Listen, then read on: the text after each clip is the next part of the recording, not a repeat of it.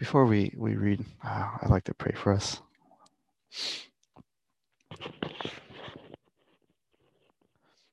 God, we thank you that you are not like us, that you are so transcendent and beyond us, and that you are a mighty fortress and a bulwark that never fails, that we can run to you and cling to you, knowing that you are not only a strong and mighty God, but you are a good God, and you are a God of compassion and loving kindness to those whom you have made your children um, through the work of your very own child, Jesus Christ, your Son.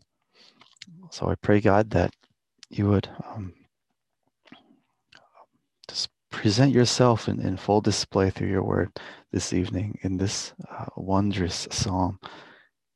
And may our hearts be attentive and meek and lowly as we receive your word. I pray this in Jesus' name. Amen. Okay. Psalm 8. Let's read this psalm first together. O Lord, our Lord, how majestic is your name in all the earth, who have displayed your splendor above the heavens. From the mouth of infants and nursing babes, you have established strength because of your adversaries, to make the enemy and the revengeful cease. When I consider your heavens, the work of your fingers, the moon and the stars which you have ordained, what is man that you take thought of him, and the Son of Man that you care for him?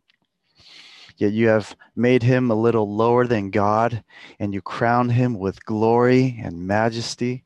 You make him to rule over the works of your hands. You have put all things under his feet, all sheep and oxen, and also the beasts of the field, the birds of the heavens, and the fish of the sea, whatever passes through the paths of the seas.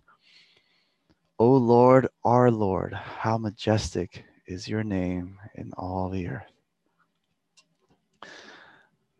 Now, I'm not sure if this might be beyond a lot of your guys' time, or maybe not. Um, but in a certain movie, Indiana Jones and the Last Crusade, uh, this phenomenal epic movie. It's I'm not sure if many of you guys know, but our wedding recessional after Laura and I were married, pronounced husband and wife, we left the altar, walked down the aisle on our way out to the Indiana Jones theme. Um, it was a da da da da da da da. It was such an empowering moment, you know.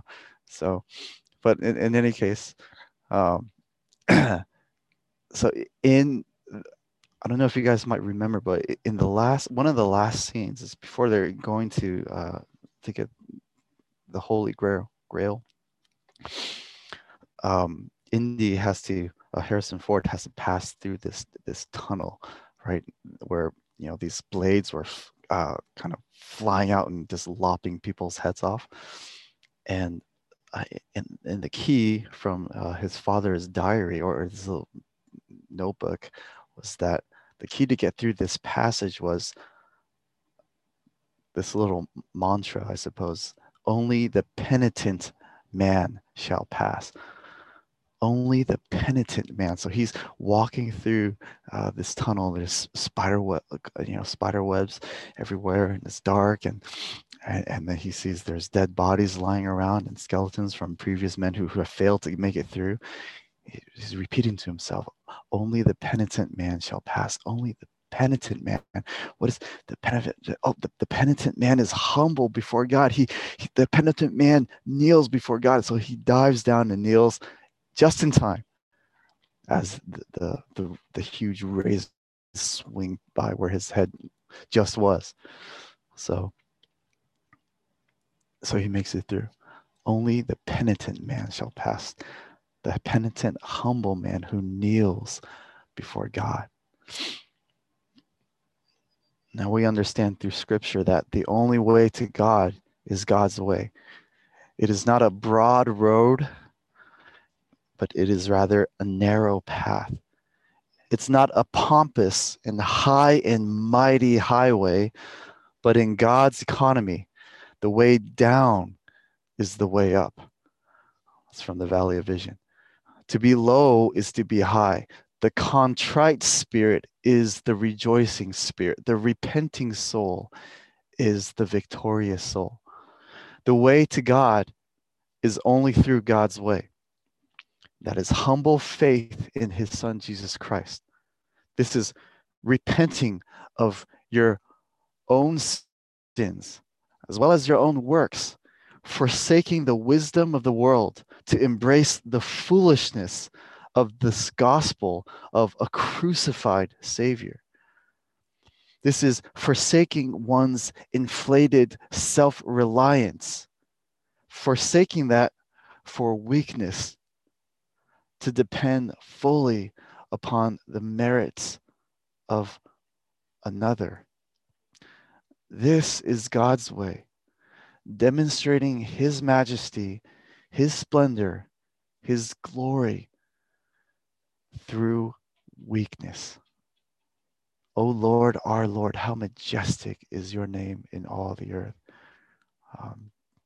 I've titled this message actually Majesty and Weakness. I was thinking lowliness, but it's not only lowliness, but it is rather weakness. And here in this psalm, in Psalm 8, we're going to see how Psalm 8 demonstrates how God's majesty is revealed through weakness, which should compel us to worship him with humility and gratefulness. And here we're going to see two implications concerning the majesty of God. We're going to see first God's majesty in triumphing through the weak. This is verses 1 and 2. And secondly, God's majesty in ruling through the weak. So that's God's majesty in triumphing through the weak. And secondly, God's majesty in ruling through the weak. So first, God's majesty in triumphing through the weak. Verse 1. O Lord, our Lord, how majestic is your name in all the earth, who have displayed your splendor above the heavens. So this is a Psalm of David. This is David writing. And he opens up with, O Lord, our Lord. We have to understand that these are two different words in the original Hebrew. If you have the NAS, I believe the ESV does it too, where they capitalize the first Lord, which is, this is God's memorial name, Yahweh. This is the hallowed tetragrammaton. This is the name that God revealed to Moses. This is the great I am. When he says, oh Lord, this is Lord as in the great I am, the I am that I am. The great I am, the one with no beginning and no end. This is the pre-existent, the self-existent sustainer of all, who himself is sustained by no thing, who himself is sustained by no one. So David has opened the psalm, directing us to the great incomprehensible essence of Almighty God, the great I am. O Lord, O Yahweh, the I am that I am. Our Lord. So that second Lord, the second word for Lord used here is Adonai, sovereign. This is the sovereignly presiding Lord, the sovereign master, the ruler, the king. O Lord, our Lord. Now, not only so, but David describes him as not just Adonai, but our Adonai. He is our master. He is our king. I mean, what a wonder that we would be able to call him Yahweh, this great I am, this Adonai as our Adonai, our king. O Lord, our Lord. O Yahweh, our sovereign king. How majestic is your name in all the earth. How majestic, how great is your name in all the earth. How wide. There's this vastness to that word. So how great, how wide, how vast, how mighty, how magnificent is your name in all the earth, who have displayed your splendor above the heavens. That word for above is, it can be translated over or upon or about. So the majesty of God is exalted and elevated to the highest possible degree. One commentator named Barnes writes, the majesty of God is regarded as the highest object in the universe, blazing forth above all worlds.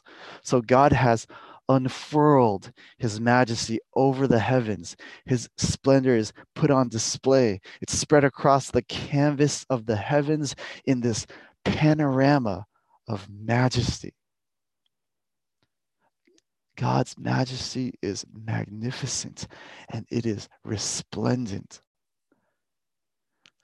And the fundamental purpose of creation is to display the glory of God.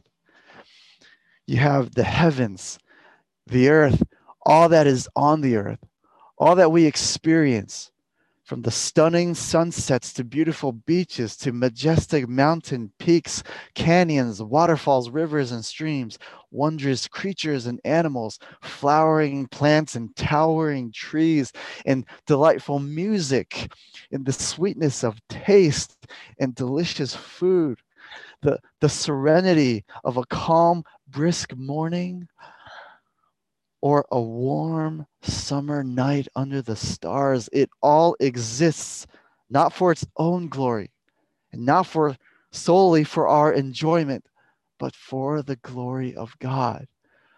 Because why? Because his name is majestic in all the earth.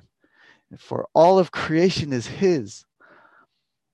All of creation is God's, and every square inch piece of his creation is stamped, made through him and for him. Colossians 1:16. Now let's see how David continues in verse 2. From the mouth of infants and nursing babes, you have established strength because of your adversaries, to make the enemy and the revengeful cease. So what's going on here? You have this glorious picture of God's glory, God's majesty, and all of a sudden you have the mouth of infants and nursing babies. You know, babies, where do these infants and nursing babies come from? So here David shows that God chooses to defeat his enemies through weakness, through the weakest of the weak. I mean, what's weaker than this picture of infants and nursing babies? Does he say, from the mouth of lions and powerful beasts, you have established strength because of your adversaries? Or from the mouth of conquering kings and from the mouths of David's mighty men? Those are like David's Navy SEALs. From them, God, you have established strength. But rather it is from the mouth of infants that need to be nursed and fed, infants that need diapers changed and heads and necks supported with gentle hands when they're held. It is from these that God, you have established strength because of your adversaries, to make the enemy and the revengeful cease. It is through these babies that God's enemies are suppressed and shut down. You see, God uses the weakest of the weak to defeat his enemies. God uses weakness to defeat the strong. And you have to think for a minute, who's writing this psalm? This is the pen of David. God uses the weak to defeat the strong. David is familiar with this. I mean, who else? David, as he stood in the shadow of the towering Goliath. You come against me with a sword, a spear, and a javelin, but I come to you in the name of the Lord of hosts, the God of the armies of Israel, whom you have taunted. God uses weakness to defeat the strong. God uses the foolish things of the world to shame the wise. He uses the base things of the world, the things that are not, the things that are nothing, like 5 simple, smooth stones gathered from a nearby brook.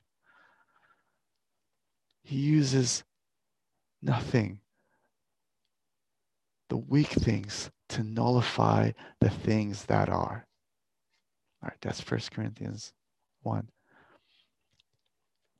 So I ask, friends, have we misplaced our confidence, thinking that we can do great things for God, that we can do great things for the church, and anchoring our confidence in our abilities or in our discipline or in our commitments or our ministry involvement, in our faithfulness?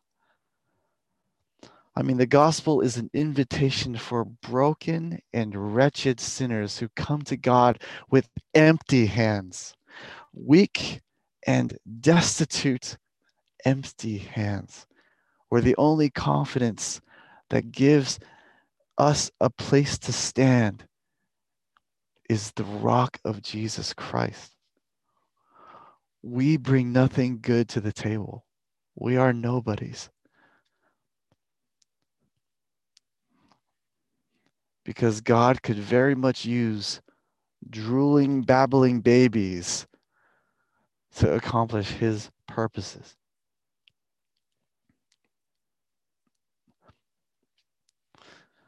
So we ought to consider ourselves, knowing that none of us are irreplaceable.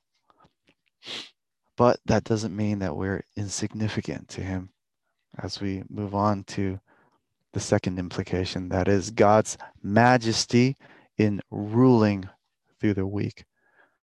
So we've seen God's majesty in triumphing through the weak. Now, God's majesty in ruling through the weak. Verse 3. When I consider your heavens, the work of your fingers, the moon and the stars which you have ordained, what is man that you take thought of him? And the Son of Man that you care for him. Right? When I consider your heavens. So the sun, let's look at a little cosmology for a second. The sun, 93 million miles away, is, in terms of volume, is 1.3 million Earths. Yet at the same time, the sun is relatively small compared to other stars. The sun is categorized as a G2 dwarf star, whereas one star, for instance, Canis Majoris, I don't know, Mejores, sorry, is 9.3 billion suns. That's 7 quadrillion Earths. So that's 7 0.0000000000000 Earths. So to illustrate that, that's as if Earth is 1 grain of sand, and Canis Majoris is almost all the sand in all the oceans, on every beach and in every desert in all the world. And then you think for a second that there are 70,000 million stars in just the observable universe. And what does David say here? That these are all but the work of his fingers. So here, scripture employs this anthropomorphic representation, God's fingers, right? God is spirit. He doesn't have fingers. is using this in an illustrative sense. So you have this picture of God's fingers shaping the stars.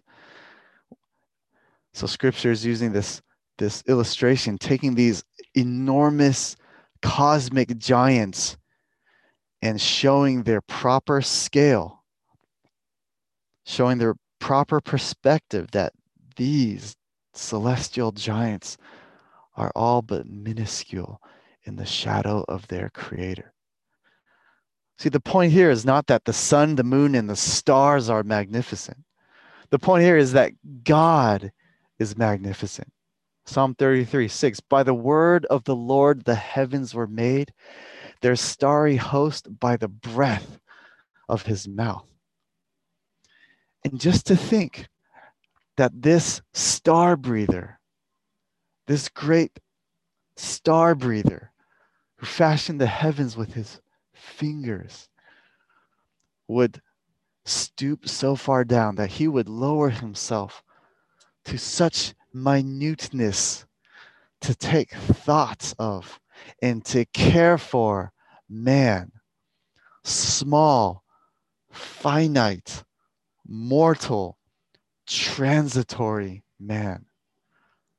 When I consider your heavens, the work of your fingers, the moon and the stars, which you have ordained, what is man that you take thought of him, and the Son of Man that you care for him? So when you behold all of God's creation and all that he could take thought of, all that he could have on his mind, all that he can look at and consider, the heavens, the galaxies, the stars. Now, what is man? What is man? And now consider, aside from just aesthetic grandeur and greatness, consider moral quality. Have the heavens ever rebelled against God? Have the heavens, the sun, the moon, the stars, Canis Majoris, have the heavens ever transgressed his law? Have the galaxies sinned against their creator? Are the heavens constantly dug in state of hostility and opposition to God?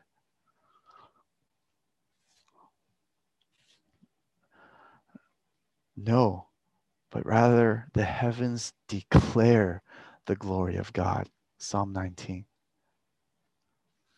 But what about man? What about man? What about finite mortal man? I mean, furthermore, when you consider the heavens not only declare the glory of God, but the heavens testify on God's behalf against those who have lifted up their heel against their Creator. As Romans 1 tells us, for the wrath of God is revealed from heaven against all ungodliness and unrighteousness of men who suppress the truth in unrighteousness, because that which is known about God is evident within them, for God made it evident to them. For since the creation of the world, his invisible attributes, his eternal power, and his divine nature have been clearly seen, being understood through what has been made, being understood through the creation, so that these men are without excuse.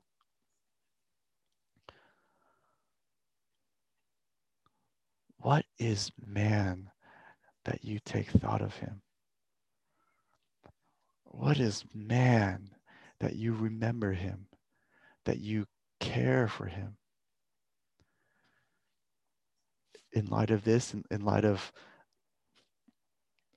Isaiah, we are but dust on the scales, as Isaiah writes. We are but just dust on the scales beside the weight of the glory and majesty of the eternal Creator God. Our life is but a breath of vapor, like the grass that sprouts and withers. We are here today and gone tomorrow, while even the sun, which is itself finite, will continue to burn for millennia long after we're gone. So, what is man? We are just a flea, a gnat on the canvas of eternity, like a minuscule feather that is adrift on the vast Pacific Ocean. And when everything points to our nothingness before the majesty of the great Creator God, who presides over the entire universe, both observable and unobservable, even when it doesn't make sense that the transcendent God would give us any attention or pay us any heed. Yet, what a wonder it is that not only does He take thought of you, but He cares for you. As we see all through Psalms, the Lord is near to the brokenhearted and saves those who are crushed in spirit. Psalm 34. He will cover you with his feathers, and under his wings you may seek refuge. His faithfulness is a shield and wall. For he has not despised the affliction of the afflicted, nor has he hidden his face from him. Psalm 22. The Lord is my light and my salvation. The Lord is the stronghold of my life. Even though I walk through the valley of the shadow of death, I will fear no evil. For what? For God is with me. God, your rod and your staff, they comfort me. You prepare a table before me in the presence of my enemies. You have anointed my head with oil. My cup overflows. And surely goodness and mercy will follow me all the days of my life, and I will dwell in the house of the Lord forever. Friends, God is not distant, but God is near. God is near. He is providing, ordaining, protecting. He is a sun and shield. May we never succumb to the lie that God is distant or that he is apathetic towards you or that God does not care about what you are going through in your life right now. He is the God who sees. He is the God who knows. He knows your frame and he sees your sins. He is familiar with all our habits. He understands our weaknesses. He is aware of all our failures. Our constant failures. And yet, even still, despite it all, because of Jesus Christ, he cares. He cares for you. He takes thought of you. He remembers you. His grace and affection toward you is abundant. His love for you overflows as deep as the ocean and wider still. He has taken you in as his child, like an abandoned, orphaned infant. He has taken you in and bundled you up in his gentle compassion. Indeed, when I consider the heavens, what is man that you take thought of him? And the Son of Man that you care for him?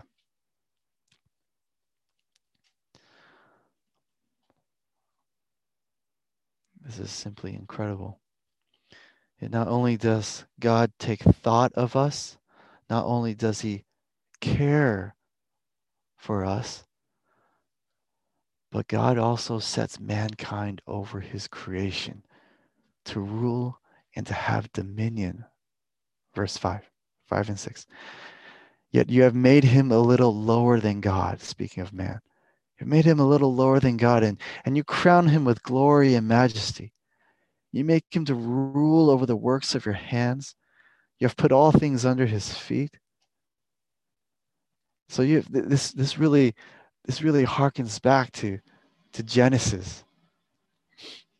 Genesis, just after Genesis 1 and Genesis 2 and Adam. You have made him a little lower than God. This is a place of tremendous honor. We are created beings, not divine beings as God, yet he made us to bear his image, bearing the image of the divine creator, that we may be like him. And in Genesis 1:26, it says, then God said, let us make man in our image, according to our likeness, and let them rule over the fish of the sea, and over the birds of the sky, and over the cattle, and over all the earth, and over every creeping thing that creeps on the earth. This is the creation mandate that God gave to man, to Adam, to Eve, to rule over this creation,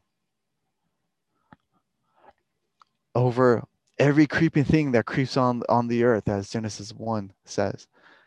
Over, continuing on here in verse 7 in Psalm 8, all the sheep and oxen, and also the beasts of the field. Verse 8, the birds of the heavens and the fish of the sea, whatever passes through the paths of the seas.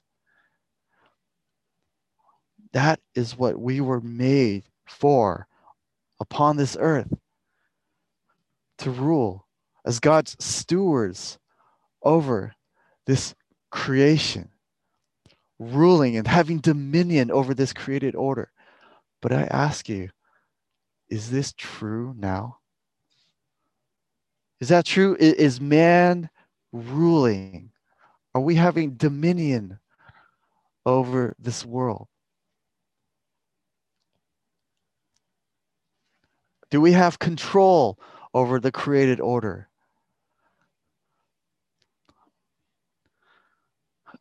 As one author has written, do we have dominion over creation, or does creation have dominion over us? You think of the wildfires that we've experienced.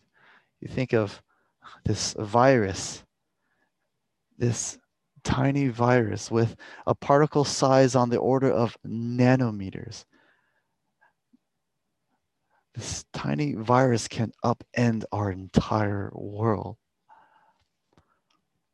And you think of earthquakes and hurricanes and typhoons, tsunamis. You think of cancer.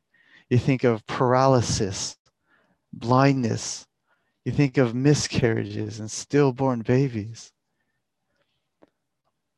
You think of the death that is all around us and the suffering and the anguish, knowing that this was not what this world was meant to be like. That this world is a great and severe aberration from the original design that God intended for it. You see a world that is ravaged by sin, and man who is ravaged by sin, who does not have dominion over this world. But I assure you, there is coming a day when man will once again have dominion, where a man with a capital M, a son of man, a Daniel chapter 9 son of man, a king, Daniel chapter 7, a king will preside upon his throne over a kingdom, an everlasting kingdom that will not pass away. And all men in him will reign with him once again over this creation.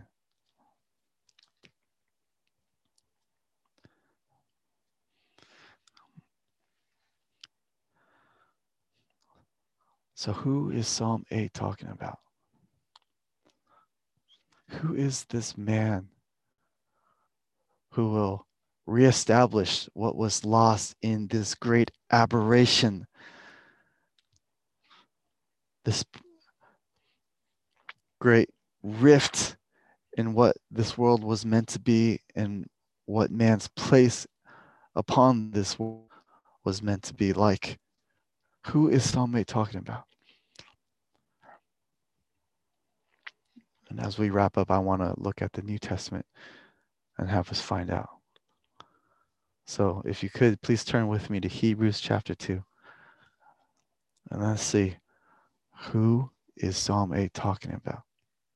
Hebrews chapter 2, reading from verse 6 to verse 10.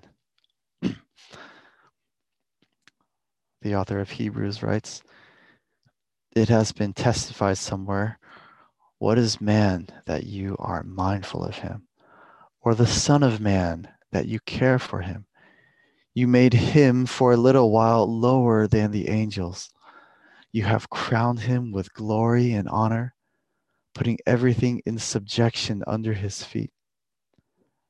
Now, in putting everything in subjection to him, he left nothing outside his control. At present, we do not yet see everything in subjection to him." See, the author of Hebrews we're in line with that line of thinking. At present, we do not yet see everything in subjection to him. Verse 9. But we see him who for a little while was made lower than the angels, namely Jesus, crowned with glory and honor because of the suffering of death, so that by the grace of God he might taste death for everyone. Verse 10. For it was fitting for him, for whom are all things, and through whom are all things, in bringing many sons to glory, to perfect the author of their salvation through sufferings. So who is Psalm 8 ultimately talking about? Him who for a little while was made lower than the angels. That was the incarnation, where Jesus came as a man.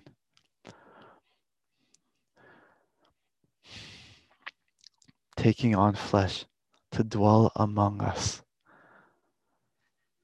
And having become a man, he would then die the death of a man.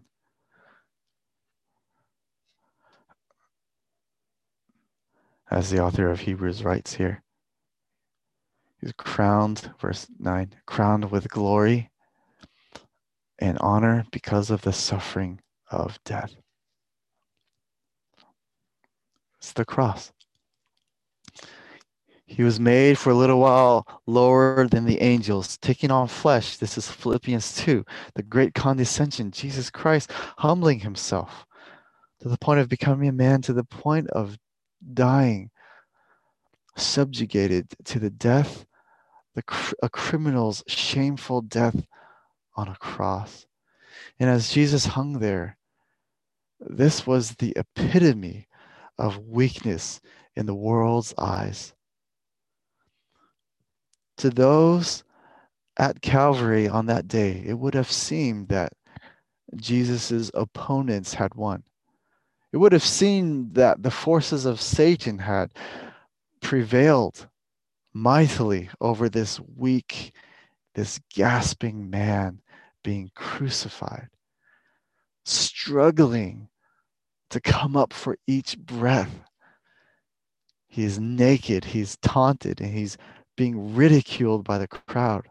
He was mocked and he's spit upon. His body is frail and weak, and the skin of his back has been lacerated to shreds.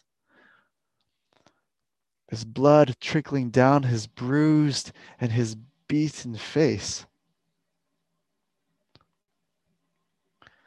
In man's eyes, this is not strength. This is a humiliating weakness. I mean, there's no coming back from this for this carpenter from Galilee. This man who is cursed, hanging on a tree with his life slowly ebbing away. Yet in the eyes of God, with his son dying on the cross, This is majesty.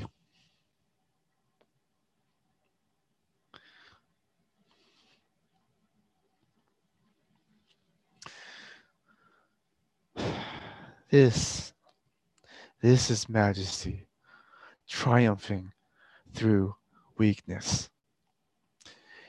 In this shame of crucifixion, in this apparent destruction of the Son of God, you have the glory, the weight, and the majesty of God revealed. As the torrents of the Father's wrath surge down and rain down upon him, the Christ is crushed for the iniquities of sinners, and of his own will, the sin-bearing Savior lays down his life, breathing his last, victorious.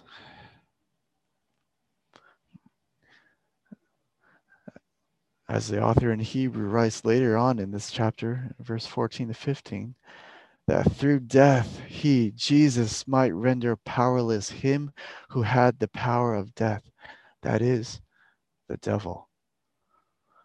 So in Jesus Christ, we behold, in Jesus Christ, here, this is the majesty of God, triumphing through weakness. This is the majesty of God, ruling through weakness. And through our union with Christ, we come as sinners, forgiven by the Lamb of God, by virtue of the Lamb of God. Through our union with him, we share in his victory over our ancient foe. And we will share in his dominion over the soon-to-be renewed creation. No more death, no more disease, no more broken bodies and broken souls, no more lives ravaged and torn to shreds by sin. No more loss and heartache.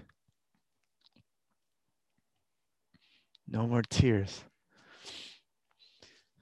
No more sorrow and anguish.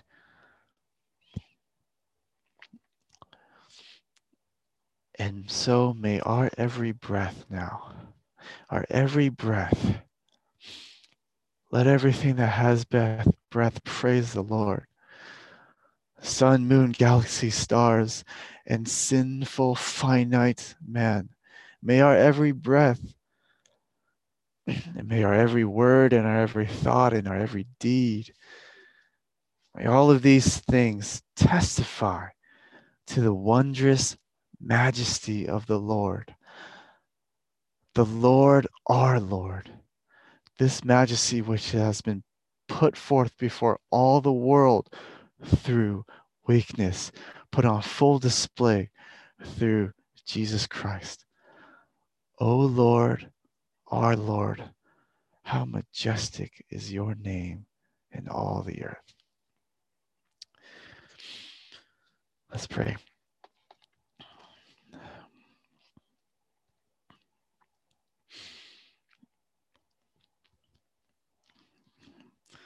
God, we fall on our faces before such wisdom, such glory, and we confess that your ways are not our ways. For we are so self-absorbed, we are so arrogant, we are so self-willed and entitled.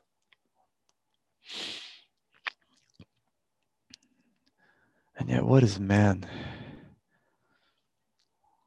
What is man that he boasts in the way that he does, that we live in the ways that we do, neglecting God, not making much of God, but making nothing of God. Forgive us, God.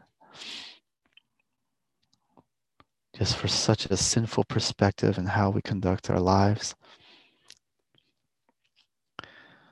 But we are floored by such immense grace. What is man that you take thought of him, that you remember him, that you love him, that you would save him, that you would make him your son,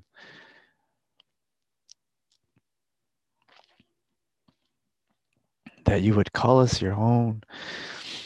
So we thank you, God, for such grace, such mercy, such loving kindness that knows no end. May it cause us, may your majesty, the reality of it, the majesty of your glory, the majesty of your grace, the majesty of your mercy, cause us to live appropriately. We thank you, God, for Christ. In Jesus' name, amen.